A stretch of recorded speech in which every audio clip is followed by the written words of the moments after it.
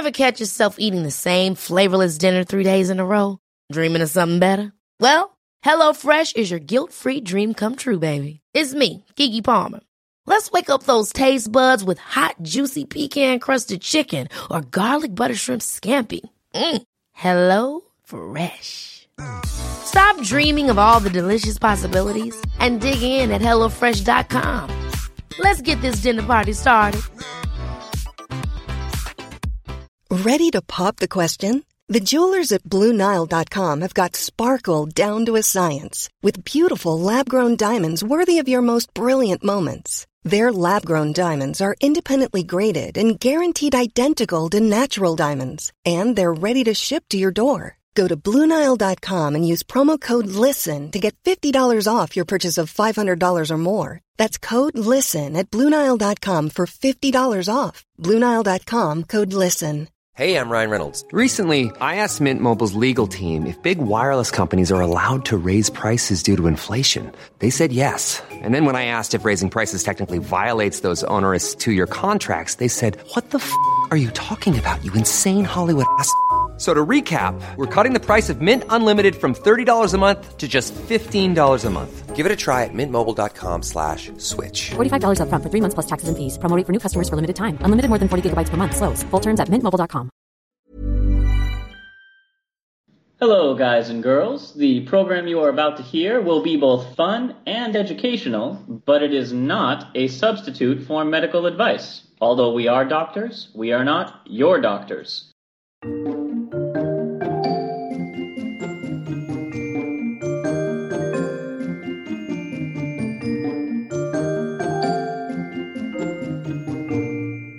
Hello and welcome to Travel Medicine. As always, I'm your friendly neighborhood internal medicine doc, Dr. J. Hey guys, coming at you from America's heartland, Dr. Santosh Nadipuram, your pediatric infectious disease doctor and researcher.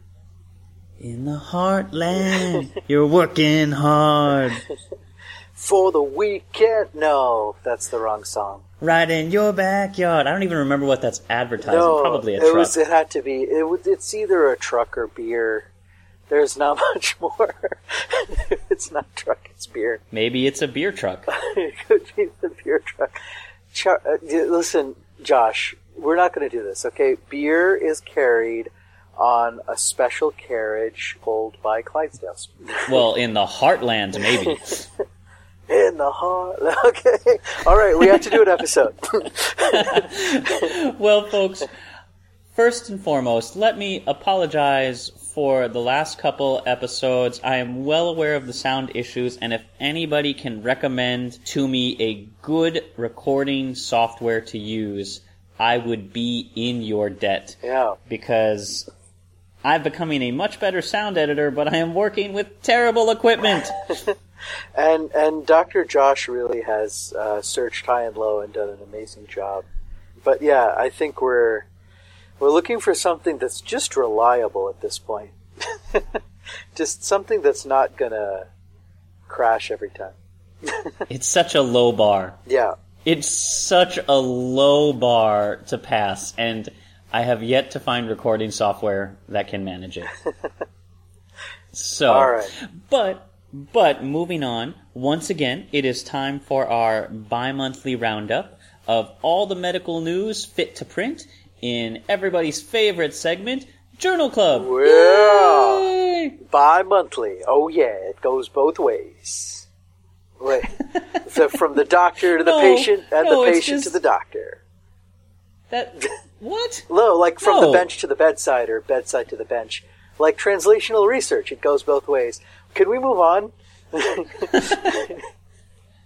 Santosh, in what I think is going to be a record for one of my best segues ever. Yeah. You're out in the heartland right now, right? I am. There's so many fields. What does your hometown smell like? Well, after a beautiful rain and, the smell of soil, and it's manure. There's so much manure. We use manure for everything. There's so much manure. Interesting. Chicago itself has a unique aroma of what I could only describe as dirty river, Okay. combined with a hint of exhaust, pizza, and gunsmoke. That encompasses it all. The pizza doesn't stand alone, though. I would say like various fried foods. But through them all, you know which pizza branch is in your particular neighborhood because you walk in and you smell it. You know which are the Giordano's neighborhoods, which are the Illuminati's neighborhoods, and never the twain shall meet. Yes. It's a very personal thing. And for all of you who said, "What about Uno?" You shut your mouths. That is dirty tourist pizza. That's not true. Uno's is... So what do other cities smell like? Well, I'm glad you asked. It turns out that lots of cities have their own unique smell. I believe London was described as smelling of fried foods and catfish. All right. And fish and chips, sure. Yep, fish and chips. And then we have Paris, smells of coffee and onions. And probably disappointed love. Or unrequited. Moscow. Yeah, sure. Let's go with unrequited. Moscow smells of cheap eau de cologne and sweat, which I can verify that one. All right. It also smells of tracksuits. Lots of tracksuits. As does Glendale. I'm going to pay for that later. And Berlin smells of cigars and boiled cabbage. Well, at least it did. And this was noted back in the 60s by well-known British author Ian Fleming, who described the smells of all these cities in his 1963 travelogue, Thrilling Cities. Well, more than 5 decades after the creator of James Bond took his nose for a trip around the world, there is an artist based in Berlin who is creating smell-escapes of different cities. Oh, wow. So putting together the scents of a particular town, packaging that up, and making it available. Yeah, she's getting a sense of scents. She's putting in her 2 cents. Sissel Tolas, a half-Norwegian, half-Icelandic artist with a background in chemistry, linguistics, mathematics, and visual arts, so a very smart lady, is putting in more than just her 2 cents. She is creating smell-escapes of multiple different cities, depending on things like climate, geography, demography, and you'll notice that she says cities like Berlin's Neukölln neighborhood smells quite different from Charlottesburg, West Virginia, when it comes to smell. Oh, sure, and that would make a lot of sense. Not only the sense. It is the pun that keeps on giving. But yeah, you talk about local environment, mountain versus seashore versus, the type of garbage you throw away, the type of food you eat. Sure, absolutely. So she's been working in the medium of smell for over 20 years. Can you imagine devoting 20 years of your life to smelling things? That is a long time. But I guess if this is a bit of a newer art, maybe this will become a normal thing in the near future, the same way that someone would dedicate 20 years of their lives learning the art of acrylic paint. Well, she has managed in her 20 years to amass a personal smell library of over 6,500 odors caught in airtight cans. Oh. This is what I imagine being dog nirvana. Wow. Oh, yeah, or maybe overload. Just, boom! Blue screen, yeah. Pardon me, I'd like to check out Cinnabon and feces. That's a pretty good combo for a pup. Well, she actually takes these smells and she does things with them. So one example is she made Limburger cheese from bacteria found in David Beckham's shoes, and then served that cheese to people at the London Olympics. No. She also recreated the smell of the First World War for the German Military History Museum in Dresden. But her latest project has her traveling around the world and mapping its cities one smell at a time, and it's called Smellscapes, and she has been to 35 cities so far. interestingly, there are actual real applications beyond just her sniffing around, stopping to smell the roses and the laundry and the local ethnic eateries. Okay. Her smellscape of Mexico City was developed in 2001, helped the city understand pollution, and actually changed some of its ecological laws. Because back then, Mexico City is a city that's high up in a valley surrounded by mountains, flanked by 2 volcanoes with a lot of car traffic. So by mapping the smell, she was able to help the government determine where higher zones of pollution were and what laws could be enacted in those neighborhoods to decrease the pollution and restore the natural smells of Mexico City. Insert your joke of choice here. I can see this becoming very, very racially insensitive in a short time, so maybe we should move on. But it is wonderful anytime art is able to impact policy, public policy, in such a wonderful way, because I think this is a goal of a lot of artists, whether it's a visual medium or an audio medium, or in this case, a sensory medium, to actually change the hearts and minds of people and stir them into action. So, and it does make a good amount of sense, again. The receptors for scent and smell are right there in our nose, and those neurons carry signals that go right past the part of our brain which gives us the feelies, our amygdala and our little, lizard brain in there, and all of the parts of our brain which are primarily responsible for some of our most basic emotions. So this is why you smell, wonderful chocolate chip cookies, and you think of Grandma's house, or you smell something terrible and it immediately... Or you smell mothballs and think of Grandma. Oh, Grandma herself, of course, yeah. So you can evoke a lot of emotion from smell, even more so than from a visual medium. Now, she's currently working in Singapore, so lest you think this project is going to devolve straight into racist ethnic jokes, she actually walks around, and the original goal was to help reproduce the smell of pollution, car exhaust, refrigerator, air conditioner. Then she gave the smells to people and asked them to articulate what they were smelling, which made them understand better what's causing the pollution and be more likely to take action against it. And imagine an Australian or a Norwegian woman who looks a lot like the Australian singer Sia, that blonde hair that sort of covers her eyes, walking up to you with an airtight container going, hey, smell this. Smell this. But you might wonder, how does she get those smells that she runs up and cracks open on people? Yeah, because, you can only have so many airtight cans. Right? Yeah. And, if you want to open up a can of literal whoop-ass on somebody, how does one collect it? Sure, absolutely. Well, she uses a specialized bit of technology that does in fact exist called a smell camera.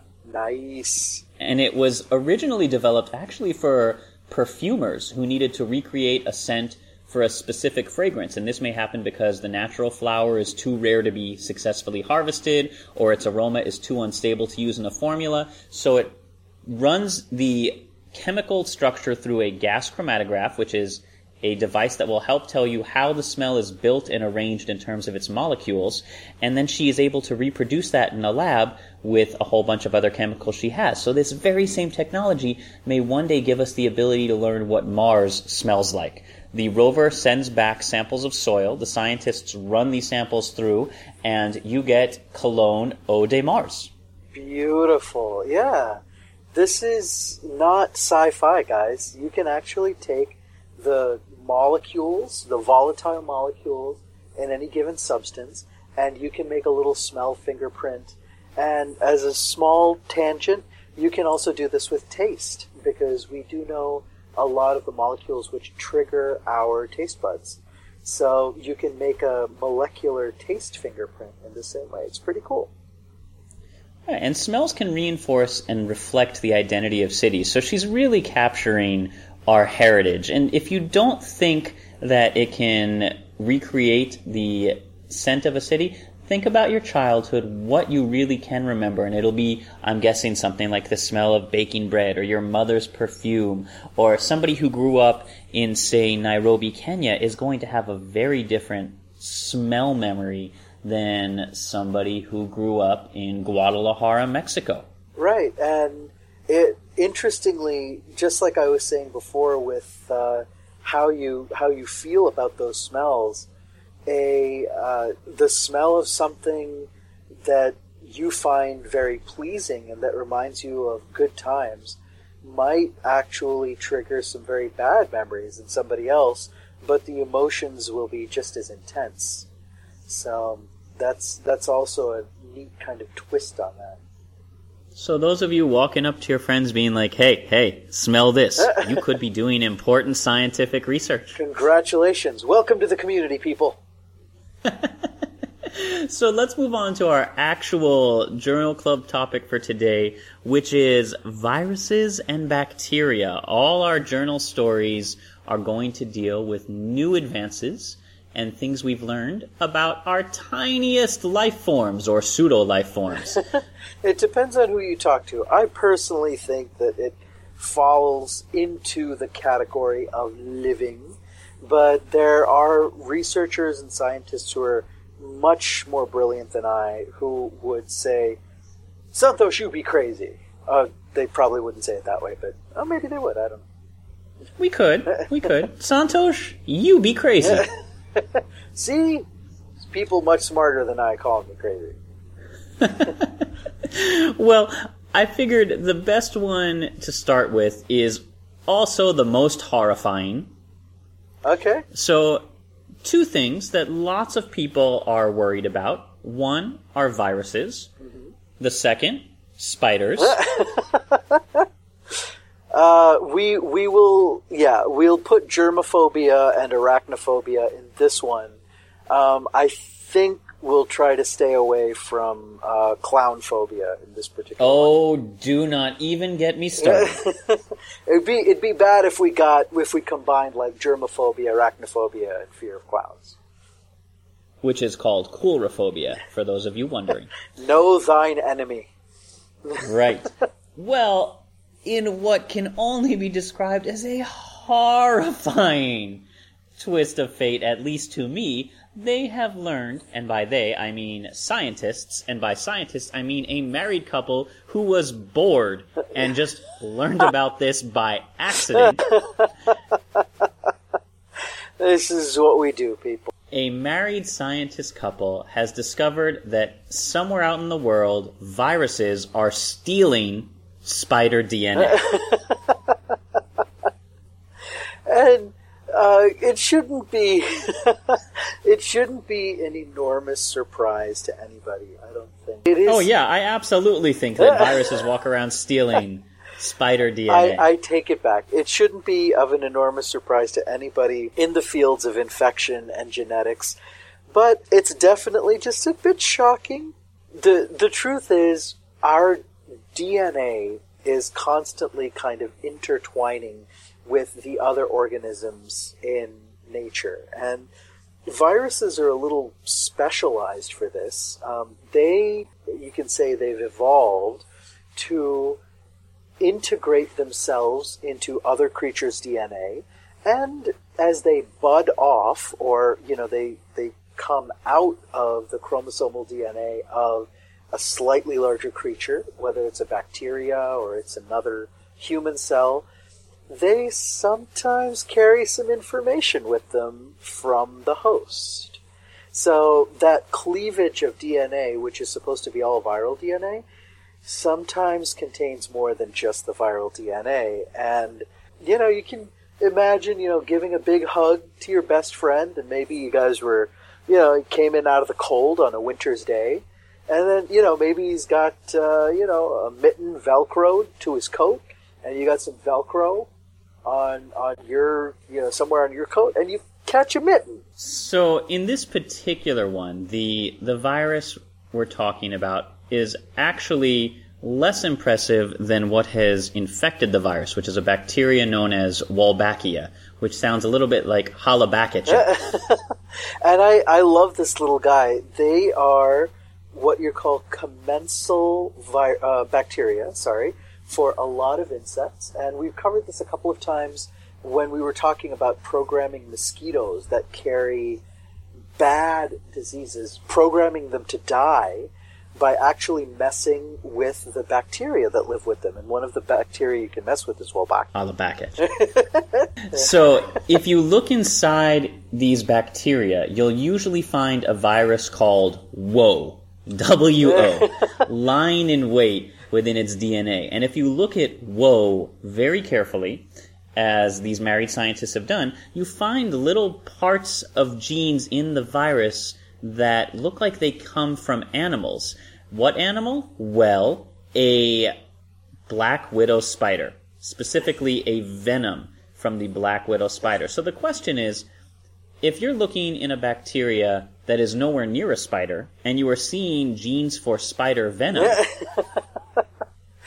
Yeah. So you've extracted the bacteria from your host insect, and all of a sudden you notice, hey, this isn't all bacterial DNA. In my genetic sequence, I'm finding bacteria that came from the insect host. The genes that came from the insect host. Exactly. So these Wolbachia bacteria are found in almost every insect. It's like the common cold. It's like the common cold for insects. It is a master at infecting spiders, woodlice, any and all arthropods. They manipulate the sex lives of their hosts, turning males into females or killing them outright to make others available. Sometimes it gives benefits like resistance to viruses.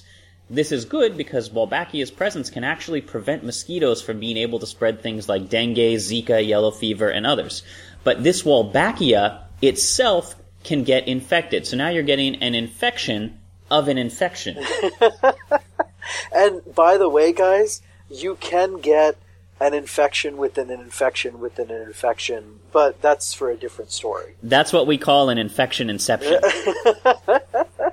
This little phage, this virus which is infecting the bacteria, which is infecting, well, not really infecting, but living within the spider, is the Leonardo DiCaprio of infection. Before we go any further into this story, Santosh, why don't you tell us, for those who don't know, what is a bacteriophage, and how does phage therapy work? Yeah, so a phage comes from the Greek, and I'm sure I'm not pronouncing the Greek properly, but it means to eat or to consume or to chew.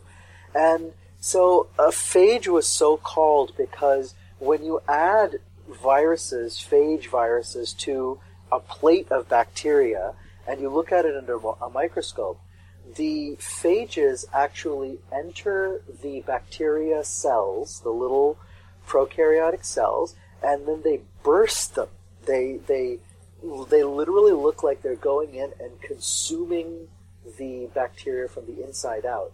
So these are viruses which have co-evolved with bacteria, and they get their reproduction by hijacking the bacteria's mechanism for DNA replication, and they replicate themselves and then they burst out. So just like a lot of bacteria are our enemies and kill us from the inside out, these phages are the enemies of the bacteria. Now, interestingly, we here over in the Western world, meaning America, tend to use antibiotics to treat infections. But over in Mother Russia, they use phages. Yeah, and, it's a little bit difficult because some phages can be quite particular. They've come about by coevolution over a long time, right? So some phages are quite particular to the types of bacteria that they will invade. And so once you know the bacteria that you're dealing with, you can grow a whole bunch of phage virus in your laboratory, and you can, believe it or not, inject it into a human being. The bacteriophages will go in, infect and kill all of the offending bacteria, and they will pretty much leave the human cells alone because they're not well evolved to actually destroy human cells. So you have to give the therapy over a decent period of time. And because these are living organisms, the viruses are living organisms, and so are the bacteria, you can get resistance over time because the bacteria will figure out ways to get resistant to the phages, and the phages will try to overcome that resistance mechanism and back and forth. But now, this is just the same as antibiotics, and the nice thing about phages is you can use a smaller effective dose with very few side effects. However, a phage will only kill a bacteria if it's a match to the specific strain of bacteria. And that's really the problem that we have, is you can give an antibiotic, and because it's so-called broadly acting, you may get some side effects because it's killing, quote-unquote good bacteria, but you know, or you're fairly certain that it's going to go kill.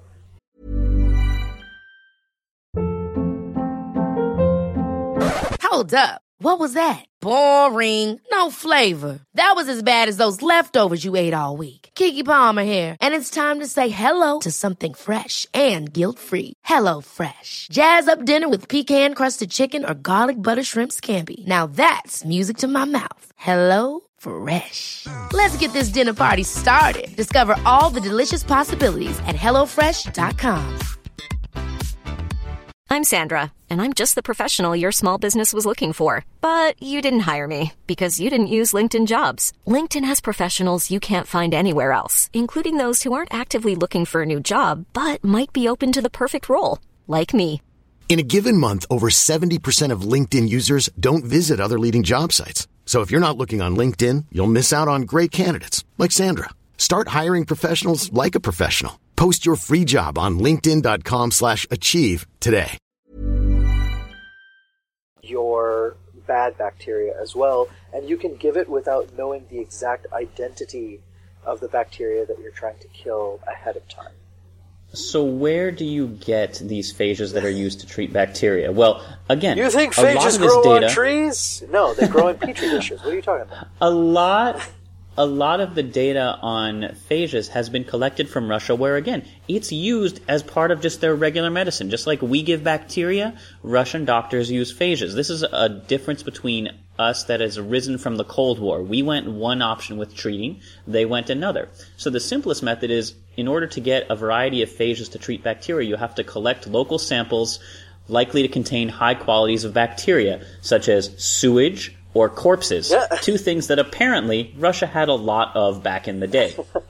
Yeah, absolutely. And, you are trying to find infectious particles which are going to kill bacteria, so you've got to go to where those bacteria live. The real question is, how do these phages get in and around? So now we go back to our Wolbachia, the ones that we were studying. Woe, which is the phage, lives in Wolbachia, but interestingly, it can get through not just the bacterial cell, but it can get into other creatures, meaning it has to punch through not only a bacterial cell, but an animal cell. Once it's out, in order to find a new host, it has to punch its way into another insect and another bacteria. So that's 4 walls that this phage needs to go through. It is brute forcing, it is incredible hulking its way through. And the reason it's able to do this is when this married scientist couple started examining the genome, they found it contained the gene for iatrotoxin, the chemical in black widow spider venom that punches through the holes of the cells of its victims that cause their innards to leak outwards. Yeah. That's what makes it so dangerous. Now, this is what the black widow uses to digest its prey so that it can just eat it in liquefied form. Right. Yeah. Now, it's possible that the spiders got the iatrotoxin gene from the virus, or that the two evolved their copies independently. Sure. But by comparing the versions of it, it looks like the virus basically stole this toxin from the spider. It had the opportunity, since Wolbachia does infect insects, and the spider, yes, arachnids are technically different from insects, but they're in the same general family, and it does infect black widows. So the phage picked up spider DNA from the creature's own cells. So here's why this is important. All living things tend to fall into 3 major domains. The bacteria, which are microbes we know, the archaea, which are ancient microbes that live in extreme climates, and the eukaryotes, which includes every other animal and many-celled creature. For viruses, in order to get into an archaea, a bacteria, or a eukaryote, it's very specialized. It's like Hogwarts houses. You have your own, there's no crossover. Yeah, and the reason for that is if you were too generalized as a virus, think about early evolution. If you were too generalized and you were trying to get into every damn thing, then probably you would be outcompeted by viruses which had evolved with specialized mechanisms to just go after a very particular bacteria. So you'd basically try to eat everything and end up eating nothing, and your species would die off. Somehow, these phages have managed to steal DNA from spiders that allows them to escape their host, not just the cell, but the actual animal, insect that was hosting it, and get into a new one. Now, the phage itself doesn't do anything to harm us, right? It only attacks the bacteria in the host. Right. Manipulation of some of these genes could help lead to other treatments later on. And of course, the obvious targets are things like cancer or HIV or any sort of specialized bacteria or virus that we can treat a phage to target. Bacteria are going to be the first obvious targets, but if we can learn what these phages do to infect them, we can expand that treatment out to a whole host of things, all from the nightmare story of viruses stealing from spiders. So hopefully this entire story like this will have a happy ending. Which is how you want a nightmare to end. Yeah. Yeah, with the heroes, coming out, and kind of wiping their brow and, we made it. So that's one possible way that we have available to us to fight bacteria. Now remember, we're going to be living, in addition to living in a post-truth world, we are also living in a superbug world. Drug resistance developing all over the place. Every time you turn on the news, some new bacteria has found a way to resist being treated with what we have available. Well, that brings us to our next story. So we can treat one possible method is with phages. But a remarkably talented young woman who is only 25, has a huge scientific career ahead of her, may have found another possible answer to antibiotic resistance. It's a little bit scary to think about, but antibiotics tend to very specifically target components of bacteria that are fairly narrow in terms of spectrum, and not super narrow, but you want to, for instance, not destroy every lipid thing in sight, the lipids which make up the cell membranes and cell walls. You don't want to destroy the host along with the bacteria. You want to just go after like a bacterial cell wall or a bacterial ribosome. So this is what an antibiotic goes after. This is a fairly easy target for a bacteria to find a way to resist. Say, okay, well, if you're going to go after this particular part of my cell wall, well, enough of my, progeny get through this, a little bit of mutation, a little bit of time, boom, you have resistance. You do have to try to find ways where you can still only target bacteria and spare the human, but make it such that the target of your molecular therapy, your antibiotic therapy or antimicrobial therapy, can't be easily changed. And that's how you get around evolutionary resistance. You might be asking yourself, why does this matter? Well, the most common drug-resistant bacteria that we worry about, top of the list is MRSA, or methicillin-resistant Staph aureus. That's a big one.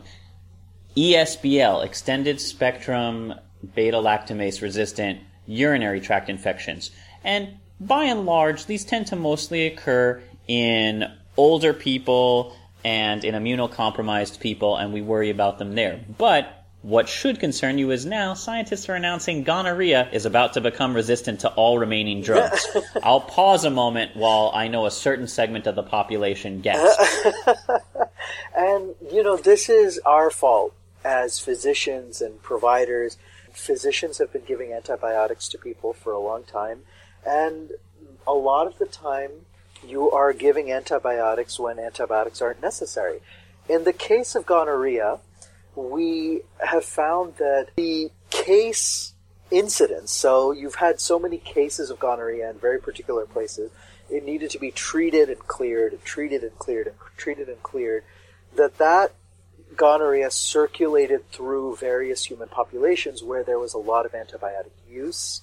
And that meant that the remaining bacteria, so after every cycle of antibiotics, the one remaining guy that was resistant multiplied, and the progeny of that bacterium, that little Neisseria gonorrhoeae, was now resistant, and that population moved out into the environment via somebody's genitals. It is the very definition of what doesn't kill you makes you stronger. Yeah, in terms of a population, not an individual. Remember, guys, evolution happens. Well, an individual bacteria. Yes, an individual bacteria does not get killed. And that's why bacteria evolve, Pokemon metamorphose. So, unlike most antibiotics which poison bacteria and therefore can also affect healthy cells, Yeah. In this case, this new method of fighting superbug strains that has been discovered is a star-shaped polymer that can kill right now 6 different superbug strains without antibiotics simply by ripping apart their cell walls. So if you imagine our last story with the phage punching its way into a bacteria and opening it up from the inside, there's your Ant-Man analogy, where this polymer is more the Incredible Hulk. It simply surrounds the bacterial cell and rips it open, yelling, "Polymer smash!" And it physically disrupts or breaks apart the cell wall of the bacteria, which creates a lot of stress on the bacteria, causes it to kill itself. Right. So you have to have an enclosed cell. A bacteria has to be an enclosed cell in order for its biological operations to keep on going. If you make that enclosure porous and molecules, atoms, water can freely go back and forth, the cell will swell or burst or shrink, and these stresses actually trigger mechanisms in the bacteria, and actually a lot of cells have these, most cells have these, that say, commit suicide. You're just wasting energy trying to survive this. You're going down. Just hit the deck. So now the difference is here. Now, Josh, we do have antibiotics which target the cell wall, the bacterial cell wall. The difference here is the scale on which that disruption occurs. It kind of disrupts so many parts of the cell wall that there's no single, you can say, amino acid, which is also called residue, encoded by the DNA. So there's no little part of DNA that the bacteria can mutate and survive in order to survive this assault. So, mutate this fist in your face, bacteria. Exactly. So you basically don't have enough of a high and kind of vast mutation rate to counter this mode of assault, is what it ends up being. So it is a wonderful method, but there are a few caveats to this study. Yeah, Josh?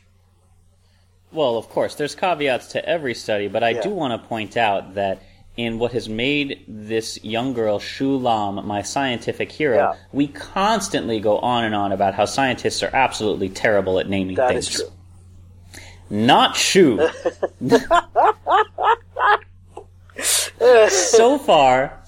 So young scientist Lam has created a structurally nano-engineered antimicrobial peptide polymer, which she calls SNAPS. That's it. It's a SNAP to treat these infections.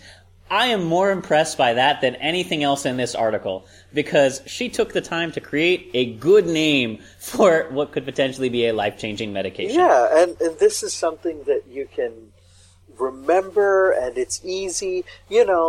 way back when little antimicrobial molecules were discovered, and the little fungus that made it was called penicillium. They called it penicillin, and boom. And this is the same way. You have an acronym, and it treats, bacteria, or kills bacteria in a snap. All right, let's put together SNAPP, SNAP. Obviously, this is still not yet ready for mass production because it still can only target 6 specific strains of superbugs, and there are more than 6 strains. And we're not talking about gonorrhea, ESBL. It's maybe, 6 kinds of MRSA. Right. So there's still a lot of work to do, and so far they haven't looked at survivability, meaning these snaps don't kill the host cells, but they haven't looked at long-term because it's just been done in mice, which have all been dissected at the end of the study to find out what's been done to the bacteria. So we are still a long way off from seeing this as a general treatment. But that said, it is a very interesting venue for future exploration and might be one of the answers to our post-superbug problem. Yay! Congratulations. Way to go on pushing this treatment forward, and I genuinely hope that great things happen for this young lady and for this technology. Now that brings us to our final story of the Journal Club, and we have talked both about viruses that infect bacteria and 2 methods of treating bacteria, but we haven't talked about probably the best known infectious virus at this point, which is HIV. Yeah. Now, we have been making a lot of headway with what we've learned about it since it was first sort of discovered in the 80s, but in one of the more exciting pieces of news this week on Facebook, or at least one of the more exciting, reliable pieces of news this week on Facebook, scientists from the National Institute of Health have managed to identify a potent antibody that neutralizes nearly all HIV strains living in one British man. Oh, man, it's wonderful when this happens. And this is... I know, the British are so delightful. Yeah. Well, this isn't the first time we found a potential solution just... living looking in a into host. the British? Oh, I gave you so many opportunities. All right, Santosh, take it away. So, not the first time we've found solutions living in other things. Right. So, one of the potential treatments for HIV came from a wonderful story of a man called the Berlin patient. And what we found out was that this man had gotten a bone marrow transplant, and he happened to have HIV, but he was getting a bone marrow transplant for, I believe, leukemia at the time. And he received bone marrow from another person who had a mutation on the T cells, so the immune lymphocytes, and that mutation was very specific to a receptor that HIV uses to get into the cell. So he said, hey, oh my gosh, this guy has mutant T cells now as a donor, and they followed his progress, and boom, he had no HIV detected for a very long time. I think he's still HIV-free. And this was another case of hunting for a solution to HIV. We've thought of antibody therapy for a long time. Antibodies are little tiny Y-shaped molecules, and they're made all the time. They go and they attach to various surfaces, and when they attach to something that doesn't belong, they signal other cells to come in and destroy whatever that thing is, if it's a bacteria or a virus or whatever. The problem with HIV is it really likes to mutate. It mutates a whole lot. And so the surfaces that this antibody would like to bind to changes. It'll be fine for a while to stick to and say, oh yeah, I recognize this and I can wipe out all these HIV virus particles. And then, boom, all of a sudden, hey, wait a minute, where did that little surface go? It's gone. True enough, you look there, and that particular surface where that antibody used to bind, it's not there anymore. So now the immune system has to make a brand new antibody and see if it... But this particular antibody, Josh, called N6, binds to a little part of HIV, which is used by the virus to attach to the T cells. And that is a part of the virus which seems to not change very much. And so this antibody is good enough to neutralize a high percentage of viral particles, like 98%. In conjunction with VRC01, or Vaccine Research Center Compound 1, they need to hire Shu Lam. All you need, we have so much money for laboratory technicians and people who are there to help us write grants and all these kind of things. Just go in and hire someone, get a poet. Get a poet. Yeah, don't go to the internet, because then you'll end up with Virusy McVirusface. Please don't have Virusy McVirusface. They totally would. Due to its potency, N6 may offer stronger and more durable prevention and treatment benefits. It may eventually be able to be administered just as a shot, subcutaneously into the fat under the skin rather than IV. And the fact that you can neutralize nearly all HIV strains over, say, a compound of poisonous cocktails, which is what we've been using now. Although vastly improving poisonous cocktails is something that holds a lot of future promise. But again, like any and all of the science discoveries that we often discuss on Journal Club, this is still years away from becoming a standardly available therapy. So please do not believe Facebook when it tells you cure for HIV now discovered. And yes, so when you make a drug, for instance, you make a chemical compound, you can manufacture it in huge batches, and it's much easier to do. But when you're trying to make antibody you can't actually construct from scratch. You actually have to engineer a little, what's called an epitope, or the protein that the antibody would bind to, and then you have to give that little protein to something like a mouse or something else that can make the antibody for you when it's exposed to that antigen. So it's a much more labor-intensive and a little more of a dirtier process overall. So it is really not make it and go type of thing. So we have to keep testing to make sure that this antibody will continue to work over the long term and that the virus won't mutate again to be resistant to this antibody. And then we got to make sure it's safe, and then we can start releasing it to the public. That concludes this week's Journal Club. I hope you learned a lot, from smells to spiders to the cure for HIV. Stop it. Kind of. It is important to take a look at the studies, see what has actually been accomplished before we let the media run screaming, waving its hands about its head. That said, there is a lot of interesting stuff going on that does give us hope for the future, and I think hope for the future is something we could all use right now. Oh, definitely. Now more than ever. That's it. I'm going to include in just a moment another Just the Tip from one of our listeners who I've met on our travels. Thanks, guys. Enjoy it. Yeah. Here we go. Okay, this is Yuka. I'm from Yokohama, Japan. I was born in Kobe, which is located western side of Japan.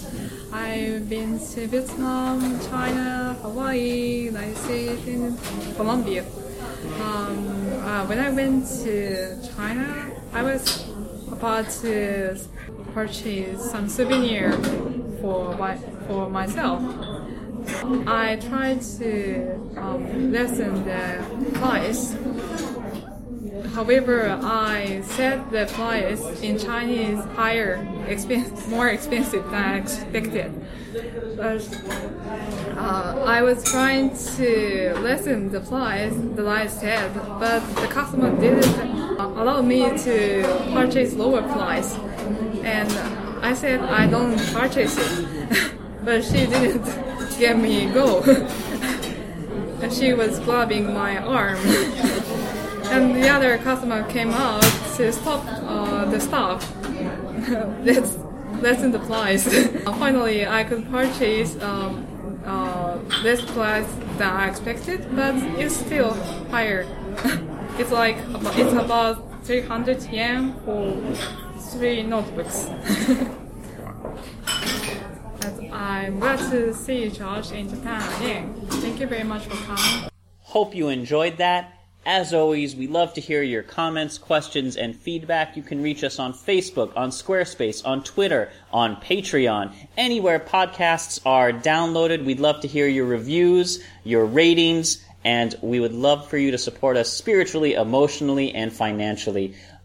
Included in the show notes are a whole bunch of places you can do that. Our theme music is composed by Rachel Leisure. This show is produced by me, with the help, with a lot of help from all my co-hosts and those of you who submit stories. Thank you very much. And until next time, as always, happy travels. Bye, guys.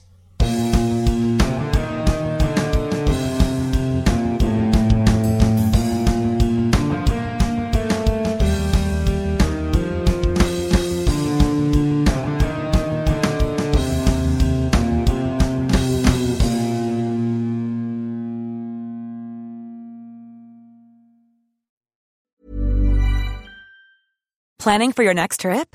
Elevate your travel style with Quince. Quince has all the jet-setting essentials you'll want for your next getaway, like European linen, premium luggage options, buttery soft Italian leather bags, and so much more. And is all priced at 50 to 80% less than similar brands. Plus, Quince only works with factories that use safe and ethical manufacturing practices. Pack your bags with high-quality essentials you'll be wearing for vacations to come with Quince. Go to quince.com/pack for free shipping and 365-day returns. Even when we're on a budget, we still deserve nice things. Quince is a place to scoop up stunning high-end goods for 50 to 80% less than similar brands. They have buttery soft cashmere sweaters starting at $50, luxurious Italian leather bags, and so much more. Plus, Quince only works with factories that use safe, ethical, and responsible manufacturing. Get the high-end goods you'll love without the high price tag with Quince.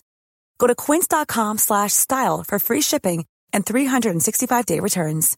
Imagine the softest sheets you've ever felt. Now imagine them getting even softer over time. That's what you'll feel with Boll & Branch's organic cotton sheets. In a recent customer survey, 96% replied that Boll & Branch sheets get softer with every wash. Start getting your best night's sleep in these sheets that get softer and softer for years to come. Try their sheets with a 30-night guarantee. Plus, get 15% off your first order at bollandbranch.com. Code BUTTERY. Exclusions apply. See site for details.